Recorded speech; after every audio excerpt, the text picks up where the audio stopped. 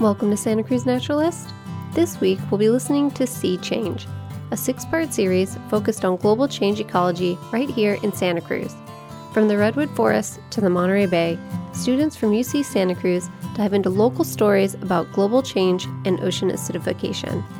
Part 6, Marine Heat Waves.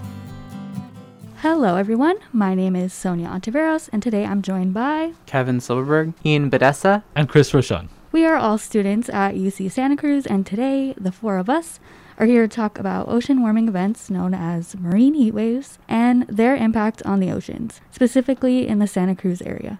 So a marine heat wave is a period of abnormally high ocean temperatures. Normally, the ocean cools itself when wind blows across the surface and mixes the water up. There are these high and low pressure systems over the ocean that move large amounts of air, which are responsible for this cooling. For the last 10,000 years, these columns of air have been pretty much in the same place, but because of the increase in greenhouse gases due to human activity, these low and high pressure systems are starting to move to different locations. This movement is causing large areas of the ocean that get really hot to go without wind and cooling. So besides impacting the ocean waters themselves, marine heat waves can also have a pretty big impact on kelp forests and the communities that rely on them. Santa Cruz, as we all know, is home to quite a large kelp forest.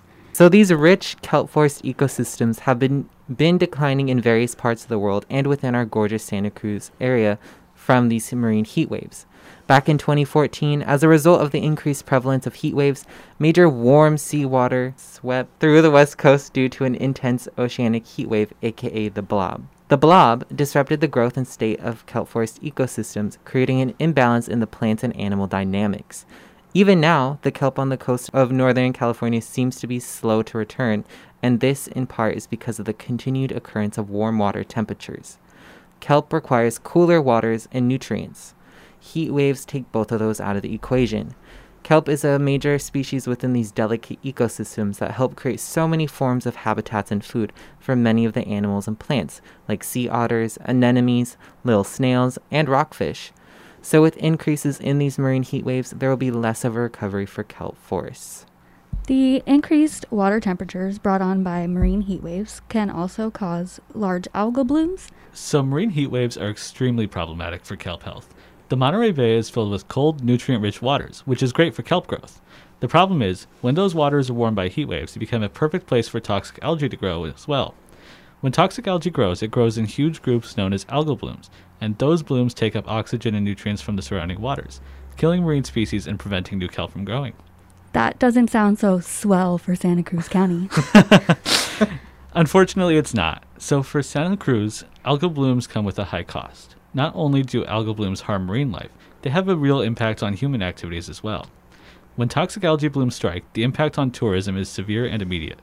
As it turns out, nobody really wants to swim in the water with a bunch of dead fish and toxic algae. Right now, we don't have a way to stop these blooms, but the National Oceanic and Atmospheric Administration is looking for ways to predict where they'll occur. So now that we know the major issues, what can we do to prevent marine heat waves? You can use public transportation or ride a bike instead of driving to work, take 1 less flight per year, eat less meat, be a smart seafood consumer, and overall, just reduce your carbon footprint.